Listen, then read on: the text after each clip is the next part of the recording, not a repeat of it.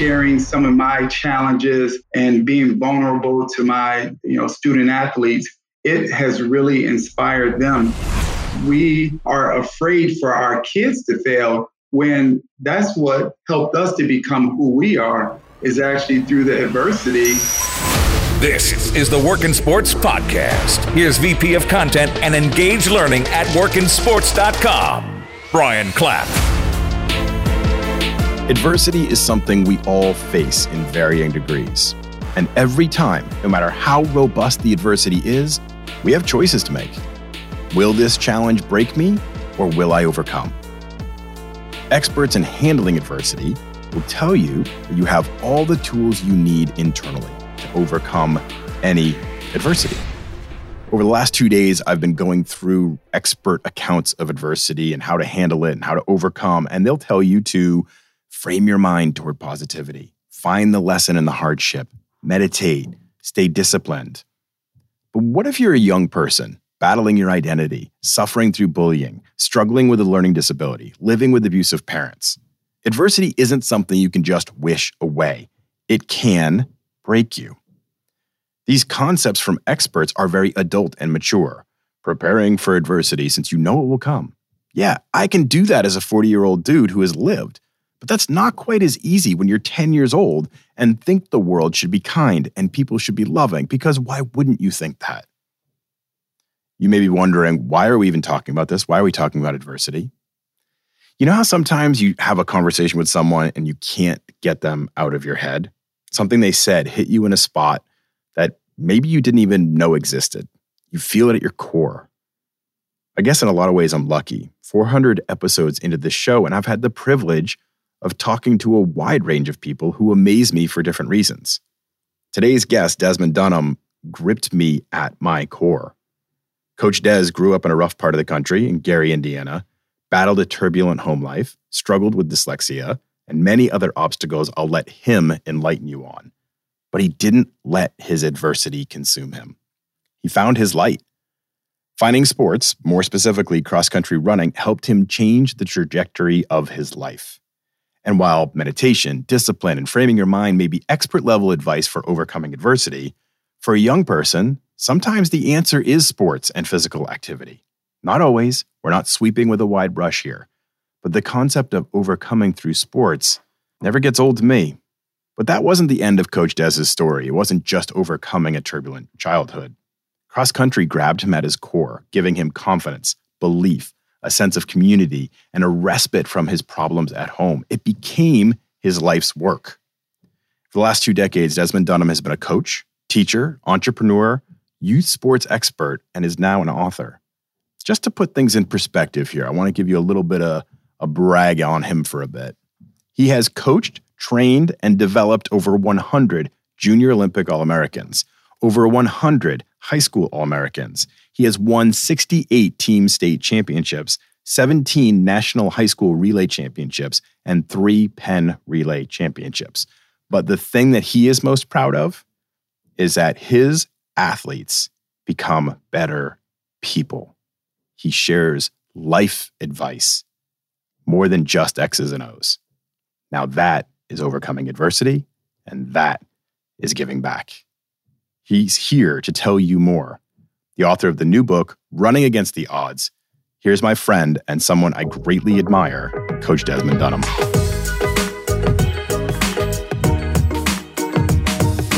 Hey, Coach. Thanks for coming on today. I'm so excited to talk to you. Hey, thanks so much, Brian. I really appreciate you having me here. I love what you're doing, putting this playbook together for those interested in going into the sports industry, and I'm just appreciative of this moment. Oh, this is great. I'm so excited to talk to you. You know, there's so many things I want to talk about in terms of leadership and communication and recruiting and coaching. And there's so many great topics we want to get into, but I want to get into your story a little bit first. Your new book, Running Against the Odds. It goes into your background and your story a lot, which I think is really important. Almost everywhere I've gone to read and to learn about you and just try to understand your story and your background, there's this quote that pops up a lot. You know, it comes from overcoming a turbulent childhood. Like that seems to be part of your journey and story. So can you give us a little picture of that? Can you tell us a little bit about the adversity that you faced growing up? Yeah, I mean, that's part of my DNA. And what I hope to do is to share my story. I've become pretty vulnerable in running against the odds, my memoir, where I do share some very personal stories that I was not comfortable sharing growing up. And even as an adult, I realized that I still have this tug of war of emotions with some of the things. But, mainly, I just want to share my story so that I can inspire others to tell their story, or for those who are going through any type of adversity, that they can, feel like that there's hope at the end of the dark tunnel. And so my goal through this memoir is to just inspire others. A lot of my stories are very relatable to a lot of our youth, as well as even adults. And I want people to live out their purpose and passion. And that's why I love being, with you today, because I know that this is your mission to make life a little easier and inspire others to show that there is a road to success. And so I think running against the odds, a lot of readers will find it very helpful, motivating, and inspiring. So where did you grow up? What was your story like? So I grew up in Gary, Indiana. And unfortunately, Gary was a tale of two cities. I absolutely love my family. I love my community.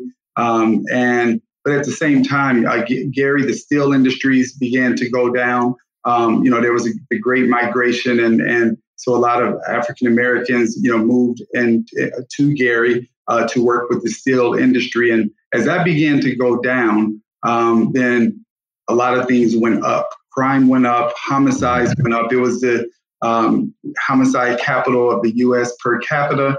And, educational levels, began to go down. There just became this massive struggle. And so myself, I started off, I really loved school. But then early on, I realized that I had something different from others, and which was a speech impediment. And that started an internal struggle with me, and also my affinity for school. I also dealt with dyslexia.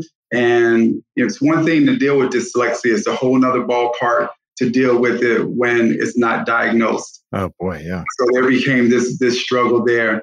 And then, I had a dad, and, may he rest in peace, who, fought for our freedom in the Vietnam, war and served on the front line. And unfortunately, he did not receive the mental health, the therapy that was necessary when he returned home. And as a result of that, he developed some demons that, with alcohol that carried over to our home. And that led to a very tumultuous relationship between my dad and my mother, where some abuse took place, some things that my sister and I witnessed at a very early age that we should not have witnessed. And so, you want your home to be this safe haven, and you want to feel that there's this security and love and peace. And that was far from it, growing up. And so overcoming that, and I'm just super thankful that running became, an outlet for me. My high school track and field coach ended up becoming a father figure. And so I'm super happy that after being cut from three school teams that, including 2 basketballs and a middle school cross country team, I found myself trying out for my high school cross country team. And that day ended up changing the entire trajectory of my life. Running definitely played a significant role. I want to dig in deeper there. I will say my father was also a Vietnam vet. My father was a Marine, and my father came back without the mental health support, just like you just, I was almost like tearing up as you were talking, because you were telling my story too. Wow. Obviously you overcame a lot more, and I'm not trying to draw parallels here, but that's a very interesting thing. And when I was a 17-year-old kid or 16-year-old kid, all I thought was my dad was a bad guy, right? But then as I got older and I started to really look at what he experienced when he was a 17-year-old kid, having to go over to a foreign country, fight a war that he didn't really understand, and put his life on the line every day, and then come back and not get any support, have people cutting him down, treating him terribly, that affected him. And he didn't have the opportunity to become healed and a good person. And so I gained perspective as I grew older, and it sounds like you've done a lot of that as well. At what point did you turn to running to kind of help that? Because I know that's a major thread through your story. When did you kind of figure out, like, this is something that makes a big difference for me in my life? Yeah. I mean, and Brian, you even have some goosebumps, formulating on my arm as you can relate to the story. And as I said before, there's a lot of relatable, and I've had this conversation with a lot of children of Vietnam veterans. Yeah. And that seems to be one of the front running conversations that I've actually had, which I'm, pretty surprised about with the feedback that I've gotten as it relates to that. But yeah, it's still some things that that I'm developing now to bring full closure on my side of things. So yeah, I would love to talk to you more about that. Yeah, for sure. So then, your question in terms of running. So again, I started high school. Well, I was about to start high school. We were 2 weeks away from starting high school. And someone mentioned to me that you had to play football or you had to run cross country in order to play basketball. Now, I was the next Michael Jordan. So I wasn't going to let anything stand in the way of that. But in all honesty, I was far from Michael Jordan. So I went out for the cross country team about 2 weeks prior to the season beginning. And because it was so late, my coach said, hey, if you can make it through today, we'll take you on. Otherwise, we are we've already got our roster, and I don't want to add anyone late, to the season. So we'll give it a test. And I mean, it was one of the most arduous, runs that I can still feel the pain to this day when I reflect. It was 90-something degrees outside, and I was in pretty good shape because I played basketball quite often. But this was something different. And one thing that I absolutely loved was the fact that it was an 8-mile run. I did, I was at a pedestrian pace at one point, but there was this brotherhood that I felt that I had not felt in a long time. And I'm a family-oriented person. I have a phenomenal extended family, along with my mother and my grandmother and some close aunts. And so it was refreshing to be in that brotherhood environment. But it was something even more special about that day when I completed that 8-mile run. I mean, I had not felt that type of satisfaction with any sport that I had ever played. And there was just this internal fortitude that I had to display that day, that no other challenge in my life was even comparable. Mm-hmm. And so I'm so appreciative of the fact that there was this reward at the end of this, long, dark 8-mile tunnel. Mm-hmm. And that really just really lit this fire in me, where running wasn't the most favorite thing that I would love to do in terms of sports, but it was by far the most rewarding. And it had me coming back wanting more and more. And so after the first week, I realized that running was something that I needed to make a part of my life. And just also to add to that, it was such a stress relief. It was a way to be away from home, away from some of the madness, and so it just provided just this outlet that I needed, and it got the endorphins and other hormones going that to this day is a huge stress relief for me. Almost a literal running away from some of the problems you were having in life. Yes, 100%, yes.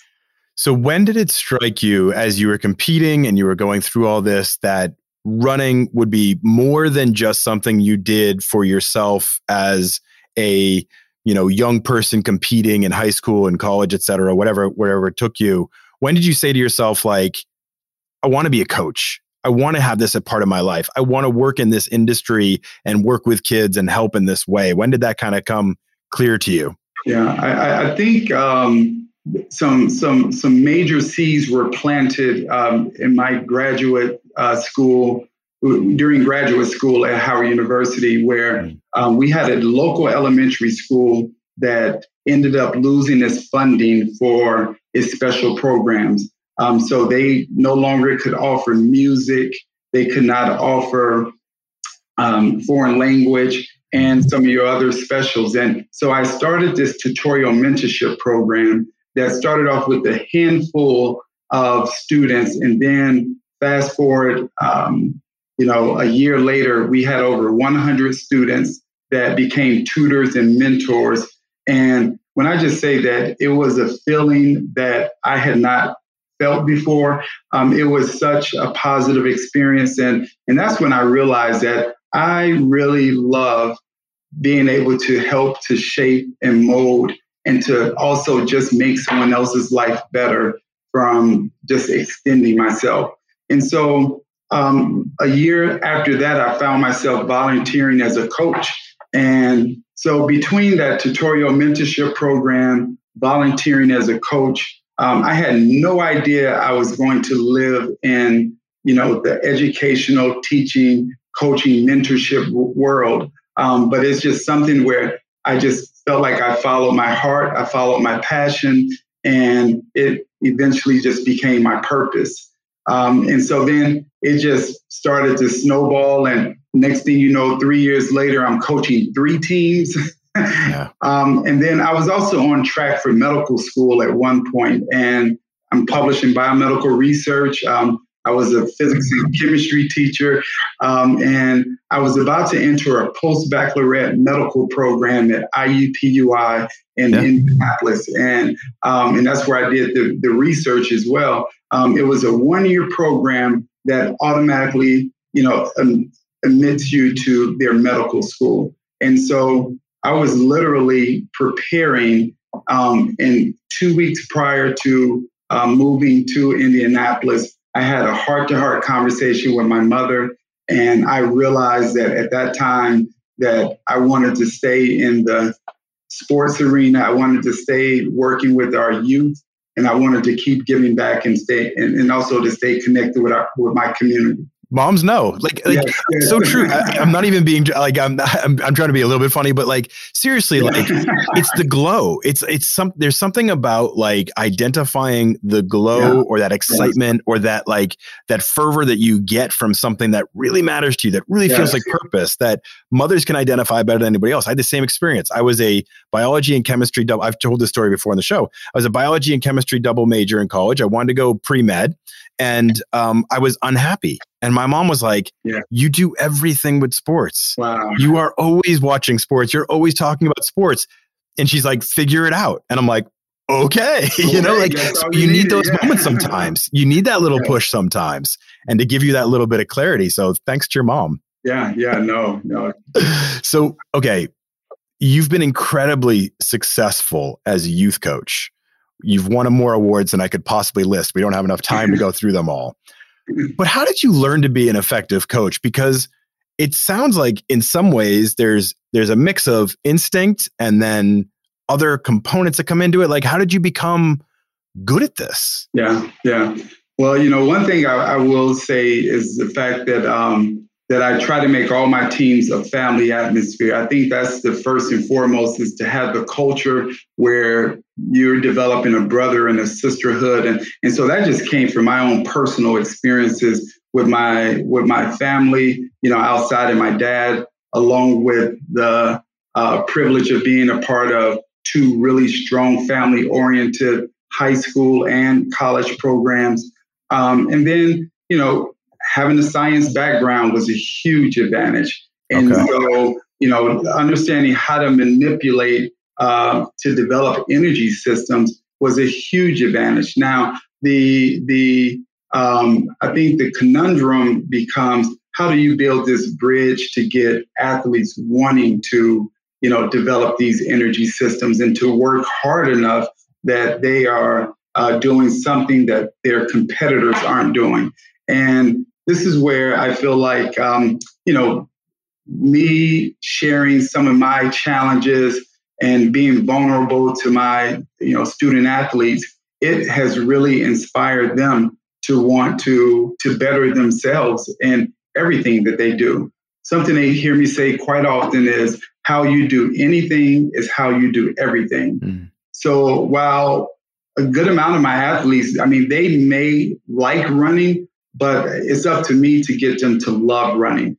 And the championships are really built as a byproduct of doing a lot of other things the right way.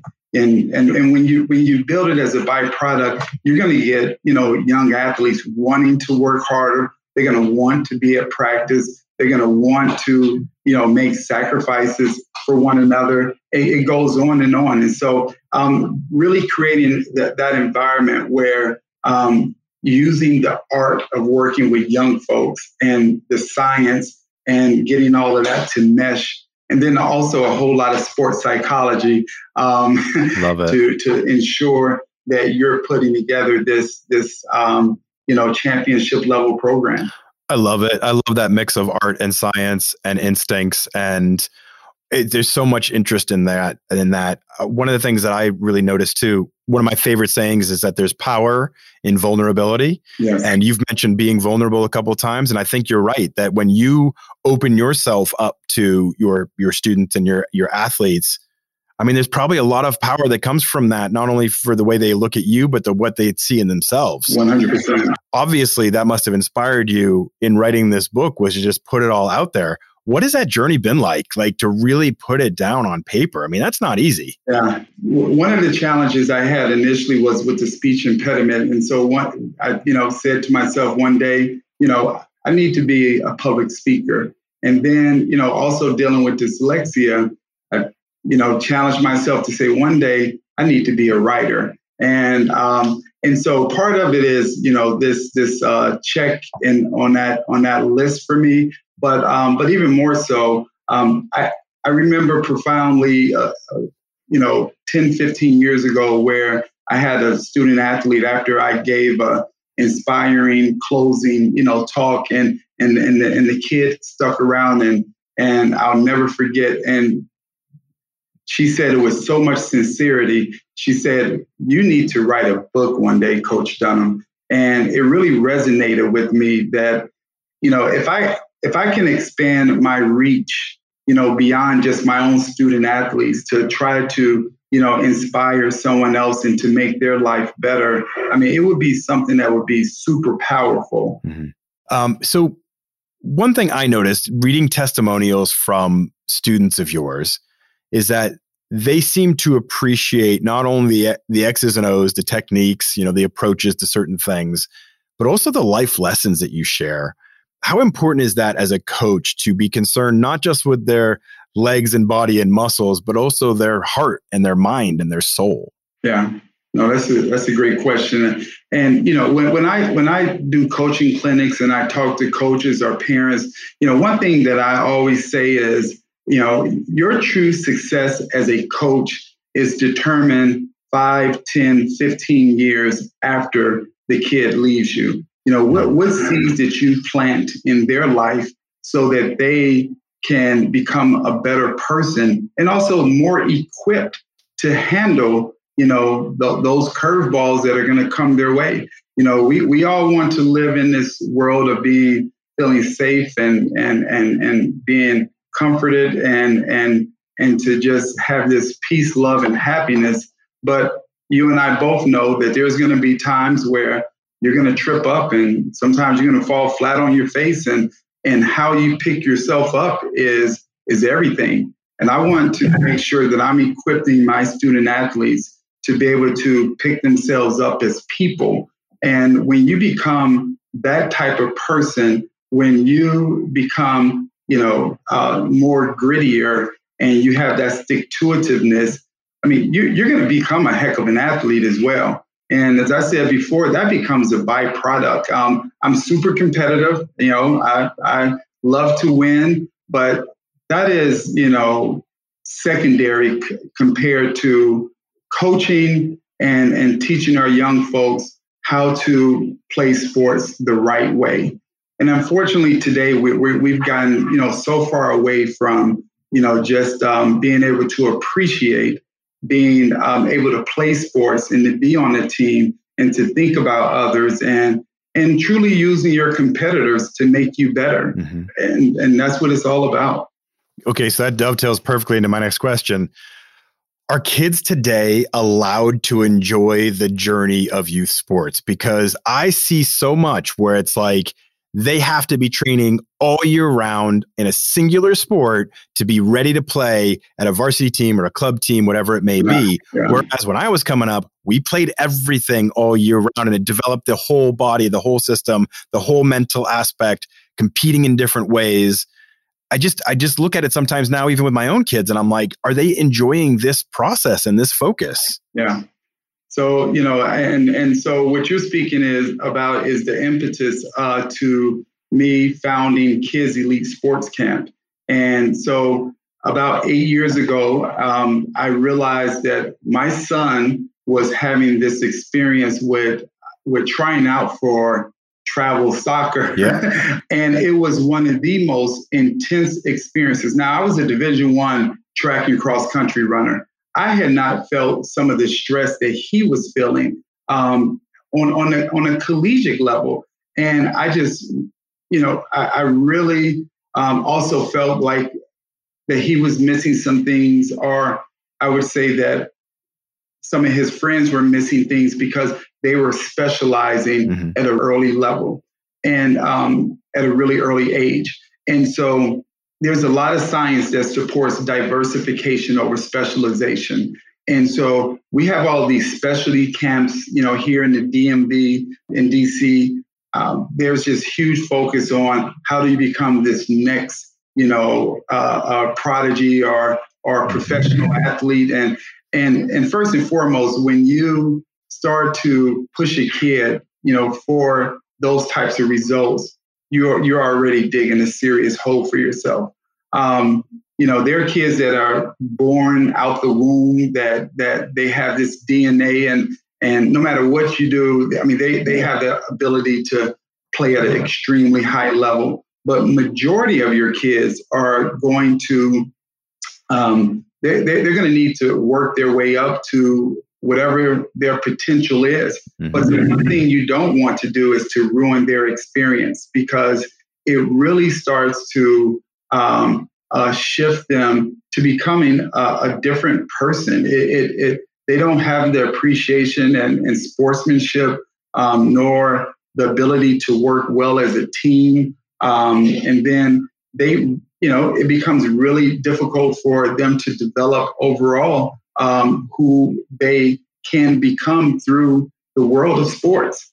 And so, so this diversification over specialization is the mantra of Kids Elite Sports. And, we went from having 10 campers to having over 1,000 campers, 4 sites. And, it's all about life lessons. And I'll give you a quick story where we do, any and every sport. And I'll never forget the time when we had quite a few all-star baseball players attending our camp. And so I came up with the bright idea that, all right, we'll have a breakout session just so they can do a little bit more baseball so they're not missing out on anything. And so that's an optional session.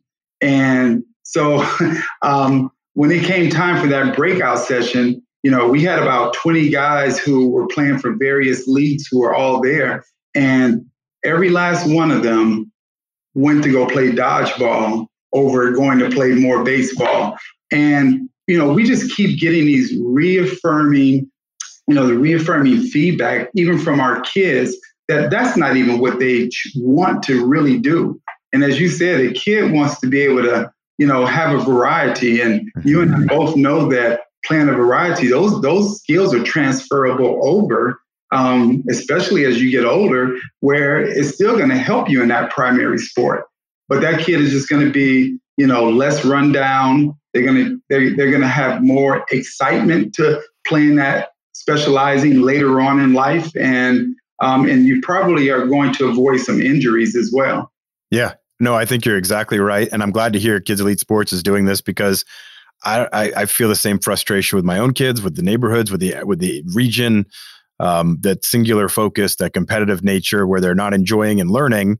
It's like at a young age, they should be exposing themselves to different things and figuring out where their passions lie and trying different things. And it's so hard nowadays where I have, kids in I have a fourth grader, and there's other kids in there that are already specializing. Like they're a wrestler or they're a basketball player or they're this. And it's like, really? Right now? It just confuses me. Okay, so talk about this generation then, because I feel millennials and Gen Z get a bad rap that they aren't willing to work hard. I don't think that's accurate at all. My experience has been different than that.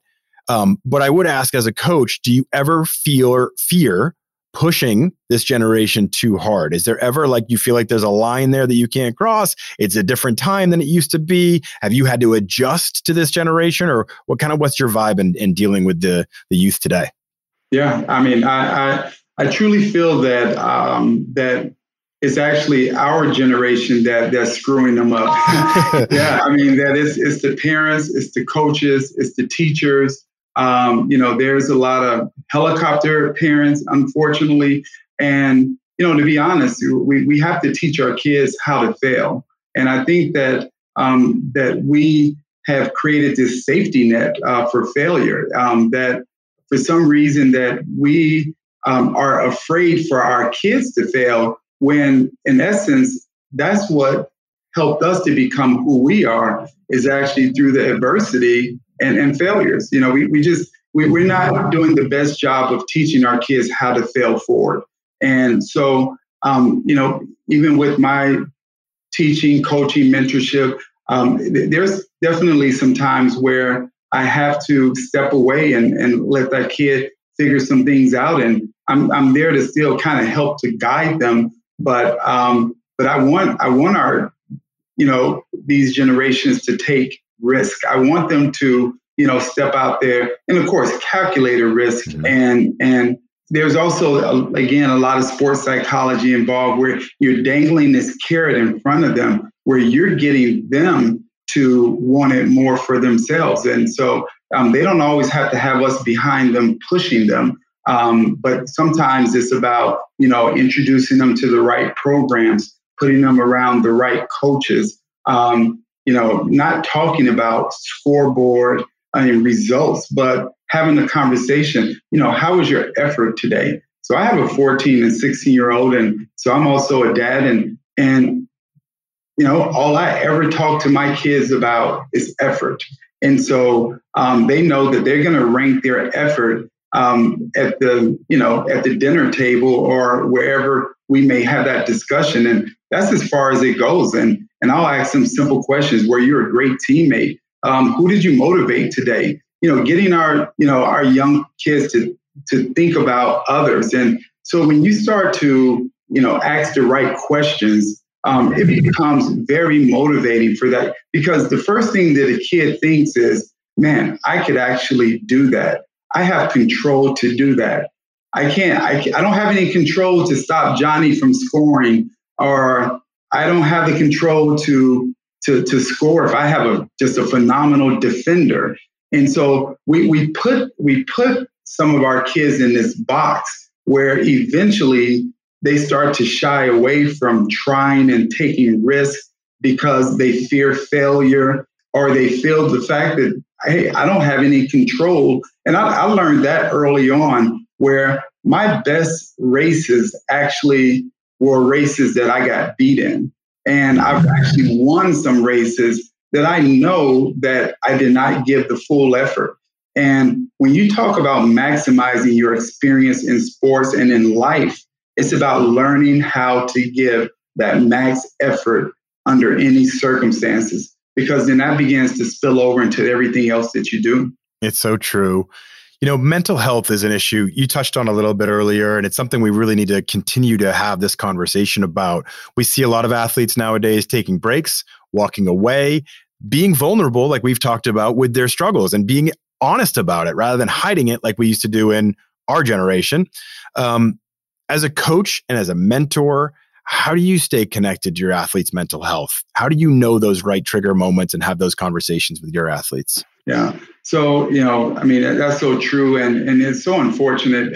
Even some of the recent situations, the conversation always starts off with, well, what do you think about, that decision or this decision? And the first thing I say, putting my coach's hat on and parent, I want to know who were their coaches and who were their parents that allowed it to get to this point. Yeah. If I'm speaking to any parents, now it is so important that you want to keep your kid in a healthy environment. And I see a lot of parents making a decision based off of the win and loss record of programs. And it bothers me because sometimes you have coaches that are unethical, that are running, they're winning, but is your kid, just because your kid is winning the battle of being on this illustrious team in terms of wins and losses, are they, winning the war in terms of getting prepared for life through sports? And I have to remind a lot of parents through some of my clinics that I have with them that it's up to them to keep their kid in these healthy environments, to have vision and to not, have that instant gratification of making it all about the win and loss. We find the same thing, even with our kids sometimes. I hope nobody from our school district is listening right now, but we've noticed with our kids sometimes, if they're having you can see it when they get mentally worn down, the stress of school, the stress of friends, the stress of sports. And it's like, we've given them days off before. They're not sick. They just need a mental break. And sometimes you just have to be aware of that with everybody and just to be making that acceptable too, with your staff members, with the people around you, and just being like, it's okay. It's okay to take a break. It's okay. You don't have to do this grind mentality where you have to work 80 hours a week. It doesn't have to be that way, and you can still accomplish to great lengths. Yeah. So, the one thing that I'm always doing is making sure that I check in with my own kids, as well as my student athletes. And a lot of it's, within the same. And I'm always trying to ask probing questions that allows them to give feedback. And, for example, I can do this at the dinner table, or I can start a practice off with asking, all right, get an elbow partner and let's talk about a rose, a thorn, and a seed. What's great that's happening in your life? What's something that's not so great? And then what do you want to change, in the future? And so little things like that, where you're getting a pulse check with your kids, just where they on this, emotional level. And so always asking probing questions, always, they kind of joke around sometimes. Oh, Coach Dunham, we got to do this again. Or my kids, especially my own kids, they'll do the same thing. But it really allows you to see where is a kid, where's their emotional tank? Because an emotional tank is like a gas tank. And if that's on empty, you can forget about that kid performing in sports, but let alone in school as well. Sometimes it's some connective tissue with how all of that, works. And then I also make sure that, I give that eyeball test, is that kid, does he have a pep in his step? This kid normally has a pep in his step, but I'm noticing that he's kind of, a little bit more lethargic, and pulling that kid to the side to have that, one-on-one conversation. And, when my athletes know that, I care about them, it really opens up conversations where I definitely have referred, quite a few student athletes to counselors, to therapists. It goes on and on, but I want to make sure that we are early, to the table in terms of making sure that they're getting the help and support that they need.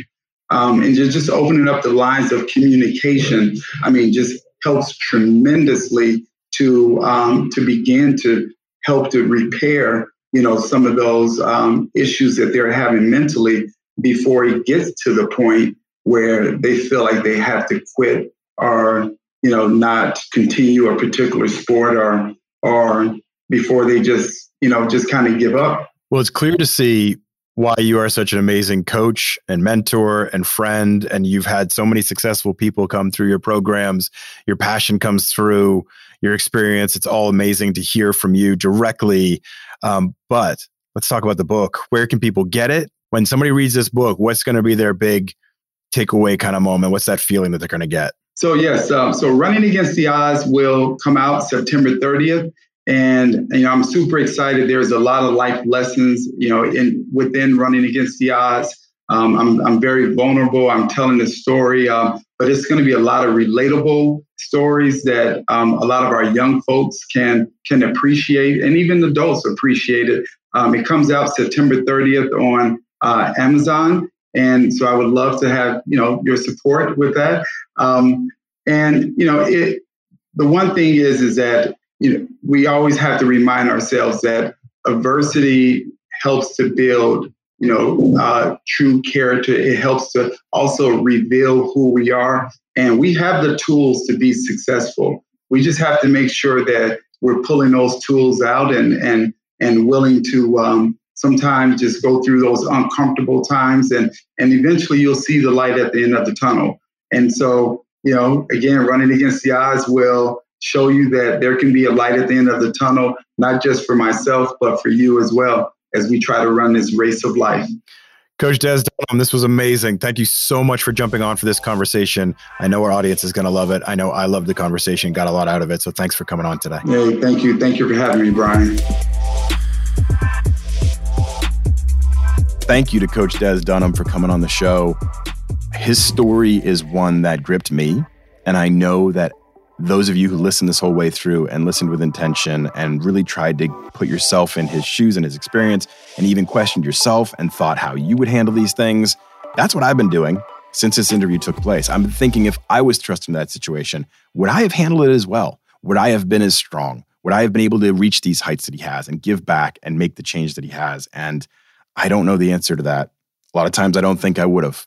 And that just raises the bar for me with Coach Des and makes me respect him just that much more. I can't wait to read his book when it comes out. It's coming out in the next couple of weeks. Running Against the Odds. You'll be able to get it on Amazon. I suggest you do. And please check out his site, read more about him, see some of the work that he's doing in the greater DC area. He's making an impact that we can all be proud of. Thank you, everybody, for listening. Please rate, review, subscribe wherever you listen. It is important to us to continue to grow this audience and grow this show. We bring in these amazing guests. They tell great stories. They hopefully are changing your perspective on a lot of things, because I know they're doing that for me. Thank you for listening. Make sure to tune in next week.